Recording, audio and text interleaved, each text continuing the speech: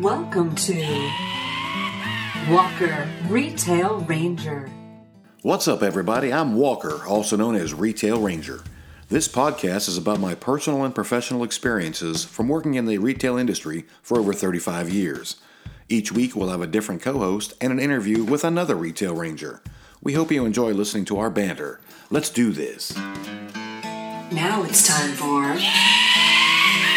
Walker Retail Ranger. Hey, good afternoon, everybody. Welcome to episode 2 of Walker Retail Ranger. Today I have my beautiful wife, Liz, as my co-host. So I'm going to go ahead and let her get started here by asking her, Liz, how did you get started in retail? Hey, well, I got started in retail. It was kind of a long and windy road, but I wanted to be a veterinarian when I was a little kid. Interesting. Yep. And being raised on a farm and seeing what vets actually do, that scared me a little bit. So I decided I was going to be a teacher. Okay. So I went to college didn't make it through 2 years, got kind of frustrated, and just started picking up little jobs here and there. One of my very first jobs was working in a grocery store in a little small town. Like an independent grocery store? Yes. Okay. And I was a cashier. All right. So that was interesting. Met a lot of interesting characters along the way. I'm sure. Let me ask you a quick question about that grocery store. Did they have PLU numbers and UPCs and all that stuff? Oh, no. Everything was, it was tags with a Garvey gun. Oh, Garvey gun. Yes. Oh, good call. Yes. All right. Back in the day. I remember back in my day when I started in produce, we had an ink stamper that we would have to put the PLUs on, like the oranges. And that sucked because when you got the box of oranges out of the cooler, they had this moisture/condensation on them. Oh, yeah. So the ink would smear and you'd wipe it off and you'd go home and you'd have black fingers at the end of your day. But anyways, enough about that. Go ahead. Well, since I was going to go to school to be a teacher, one of my jobs was being a teacher's aide for summer school, and that was not for me. Okay. So that's one of the reasons I decided to move on. Did that kind of give you like a perspective on what it was really going to be like and you decided? Yes. Okay. I wasn't prepared for elementary school kids acting up. Yeah, as they do. Anyway, I got several jobs working as a server in restaurants. In retail, I started off with Hannaford, actually, in Richmond. And I was an HVC clerk. Okay. Health and beauty. And then I moved on to bakery. All right. So I liked that. That was pretty cool. I got to be a little creative, decorating cakes and stuff like that. And then I ended up going to Walmart. I was there for 7 years as a manager. And then I actually got recruited. Okay. To my last grocery store. And it kind of stuck with me. It was in my blood at that point. So there was no going back. I did try a couple other things, but I kept coming back. Yeah. So. Well, I think that's a pretty common trait. It seems like a lot of folks that get started off in retail, once they establish their roots, they always think the grass is greener on the other side and they go to try something different. And then they end up coming right back in. I mean, it's definitely a learning. Yeah, most definitely. What would you say was your favorite role when you were in retail? Well, once I got into management, I was given the opportunity to learn about merchandising and cross-merchandising for extra sales and building displays. And I loved that because I was able to use the creative side of me to, just make it look pretty, make it look enticing to customers, kind of draw their eye, especially during the holidays. Sure. So that was a lot of fun. Yeah, that is really fun. I do like the merchandising piece of it too. I tend to be more on the operational side where I get my jollies, I guess. But merchandising is fun when you're given the opportunity to take the lid off and just go with it. And it's a lot of thinking involved too, because you need to plan like far ahead for holidays that are coming up. Right. So, but that part's fun for me too. Yeah. That's awesome. So obviously during your several different roles, you've had different leaders and managers that have impacted your career. What are some qualities and attributes that you would say your best mentor helped instill into you? Well, I don't have like one particular mentor in mind as far as the retail world. And, it was kind of a conglomeration of tidbits I picked up along the way with different companies and different managers. But I guess the main mentor that I had was my dad. Okay. Because working on the farm, Right. There was a lot to do. I was the oldest, so he kept me busy. It was all about work ethic, sense of urgency, and you had to get it done. It was no, we'll finish it tomorrow when you're on a farm. So Right. And he was also very much a perfectionist and someone with a mindset of don't confuse effort with results. It had to be done right, or don't do it, or Right. get your butt kicked. Yeah. So he was hard on us, but I tell you, I wouldn't trade it for anything. I think that's a trait of a good leader too, is they tend to push you to where you can actually do better than you think you can. Right. And some folks, they don't like that kind of leadership, but I think that is the most effective, to be able to have high expectations and help people reach those expectations. I think they really do, at the end of the day, have a better self-worth, because they know they worked hard to achieve the results that they actually achieved. And I do want to go back to that confuse effort with results phrase. I learned that a long time ago myself, and I can't remember who instilled that in me, but let's expand upon that a little bit, because a lot of times people think when they've tried their best that that's good enough. And to some degree, I guess, yeah, but in reality, just because you tried hard, but you didn't get the results that were needed, it's not necessarily a good thing. I know it's kind of a jerk thing to say, but in reality, you need to have high expectations, and people have to reach those. And that's when a mentorship comes in handy, to where they can explain to them, hey, maybe if you'd done it this way, it would have worked out a little bit better, or, given some opinions and feedback on, how maybe next time it could be easier to get the results without killing yourself. Yeah, and feedback is crucial to a mentor relationship or leadership role in general. So if you don't let folks know how you're doing or how they're doing as far as achieving those expectations, hey, you gave it a good effort. Maybe next time try it this way, like you said. Or, hey, you got to be honest. Hey, I was actually kind of disappointed in the way you got that project completed. Right. You got to let them know. I mean, you're a person. Even if you're a highfalutin leader, you're still a person, and you are probably genuinely disappointed if somebody doesn't reach those expectations. So exactly, that's kind of cool.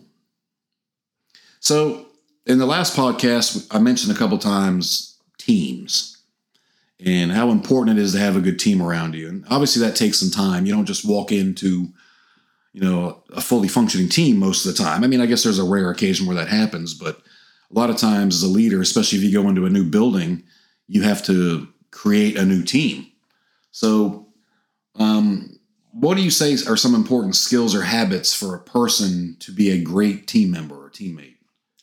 Well, I think to be a good team member is, to show some interest and ask questions and have a little bit of drive to learn new things, ask questions. Mm-hmm.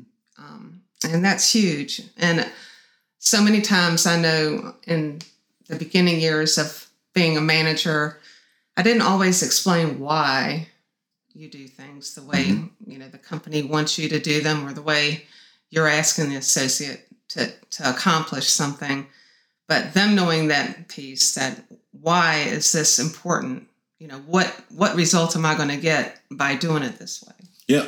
And I think the why, when you tell somebody why it's done, it kind of creates a purpose. And I know we had talked about this a little bit earlier, but if you kind of use the analogy of a football team, if they don't know why they're playing football, the goal would be to win the Super Bowl championship. But if they don't know what the purpose of them going out there and throwing a little cowhide ball around is for, they're just going to go out there and play like you're goofing around in the backyard. Pigskin, but What did I say? Cowhide. Cowhide. All right, pigskin, that's what they call it. And I'm supposed to be a fan, right? But, if the team gets together and they know that their purpose is to get out there and win a Super Bowl, and at the end of that tunnel, they're going to get fat paychecks or publicity, ads or whatever, or sponsors, endorsements, that's the word. They're going out there with a purpose. So if you are explaining even the most menial sounding job in your building, but you're not telling somebody why it's important that that's being done, they're not going to gain that work ethic or that desire, that drive you mentioned, right, to want to do it well. So that's a great point. Other thoughts on skills of being a good teammate? Well, I think being instilled in the beginning when you're being trained or you're being brought into a new role is just having a sense of organization and trying to be more detailed than you would normally be, in your everyday life, because the little things do add up to a lot of big things, like walking down the aisle and looking at the shelves. If, the canned vegetables the labels are all which way, it makes it looks sloppy. If right. you just take that, half a second to turn the labels around, it looks amazing. That little extra. And I also mentioned that in the last podcast too, hands. Right. And you mentioned your love for merchandising. That's a great opportunity to show the finesse. I mean, if you've got a pallet of green beans sitting out there just dropped in the middle of the aisle and they're all just which way, but the difference between that display versus one that you've spun all the labels around so it all says whatever brand on the front, all looking pretty. Exactly. I mean, that makes a big difference. And I think that does instill a lot more pride in what people do. When they see it, they can stand back and say, oh, wow, that really does make a difference. True. So obviously the last couple of years have been less than stellar as far as the retail environment goes. What advice would you give a manager on how to handle a team in today's retail environment? Well, I think even though the last couple of years have been pretty horrendous on everybody, on everyone's mood, their psyche, their coming to work and having a positive attitude through all this really helps. I mean, if you come to work as a manager and you're projecting negativity or, you're down in the dumps, you're bringing your problems to work with you, that is going to just roll through the store. Everybody is always watching you. That's true. And if they see your mood is down, it brings them down without them really thinking about it. It's we're human. That's part of being human, is feeling other people's emotions or their moods. So I think trying to find some kind of positive connection, with your associates when you walk in that door in the morning, it's everything. It gets the day started off in a much better way than walking in, just complaining about what's going on in the world. Just let's get the job done. Let's have fun. Yeah. Well, it's funny because one of the phrases that I learned a long time ago was "so goes the leader, so goes the group." Right. So I think that ties in extremely well with your remaining positive. If you do walk in like you got to take a crap and that's all you're thinking about, and everybody sees that, they're like, geez, he's in a bad mood today or she's in a bad mood, blah, blah, blah. They don't have that desire. No. So I guess the other point when it comes to bringing your problems to work, I know last year in the height of all this supply chain issue, we'll call it, the phrase control what you can control came to mind and used quite a bit. Because I'd walk in the morning and the store was just empty. We were having all those mad last minute rushes, the toilet paper jam of the world where we had people outside lined up waiting to come in to buy toilet paper. And at that point, I mean, if you as a leader just walk in going, oh, everything sucks, this is going to suck, this sucks. When I walked in, I was like, oh my God, this is great. I'm making jokes to people, well, we don't have to rotate. Hey, great time to clean the shelves. Right. I mean, it was fun. You got to kind of make it fun, even take the worst of times and make them fun.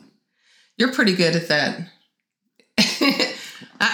There's a few times that I got a little caught up in, the whole negativity piece of it. And it was hard to pull myself out of it. It is hard. I mean, I'm human too. And that's one thing that, your associates need to understand is you are a human being and you have feelings and thoughts just like they do. Right. But for them to see you pull yourself up, shake yourself off. I agree. I think they respect you a little bit more for it. Well, and I think along with that, you have to admit it. If you're having a bad day, snap out of it, carry on, start leading your team again. But there's nothing wrong with saying, hey, I'm sorry, guys. I had a bad day yesterday. I was kind of not where I needed to be. I'm back. We're good. That's what they want to hear. That's what your associates want to hear from you, the leader, that, yeah, you're human, like you said, but it's going to be okay. Right. I mean, for a lot of people, going to work is a refuge from what's going on at their house. I mean, you don't know. Right. You don't know what these folks are going through at home. Maybe this is their escape. So the last thing you need to do is dump on them. That's very true. And make them feel like they're not welcome. And I guess just going back to the team thing, one other thing I'll add is over the years in this industry, I have formed relationships with people that were deep enough that if I went to another store, they would follow me. Right. Oh, yeah. And if you can get a store that has a couple of those folks that'll run through a brick wall for you, man, does that make all the difference in the world. And those are the folks that are a lot more forgiving if you do have a bad day. They kind of read your tells. Like one of my tells is my ears get red when I'm stressed, right?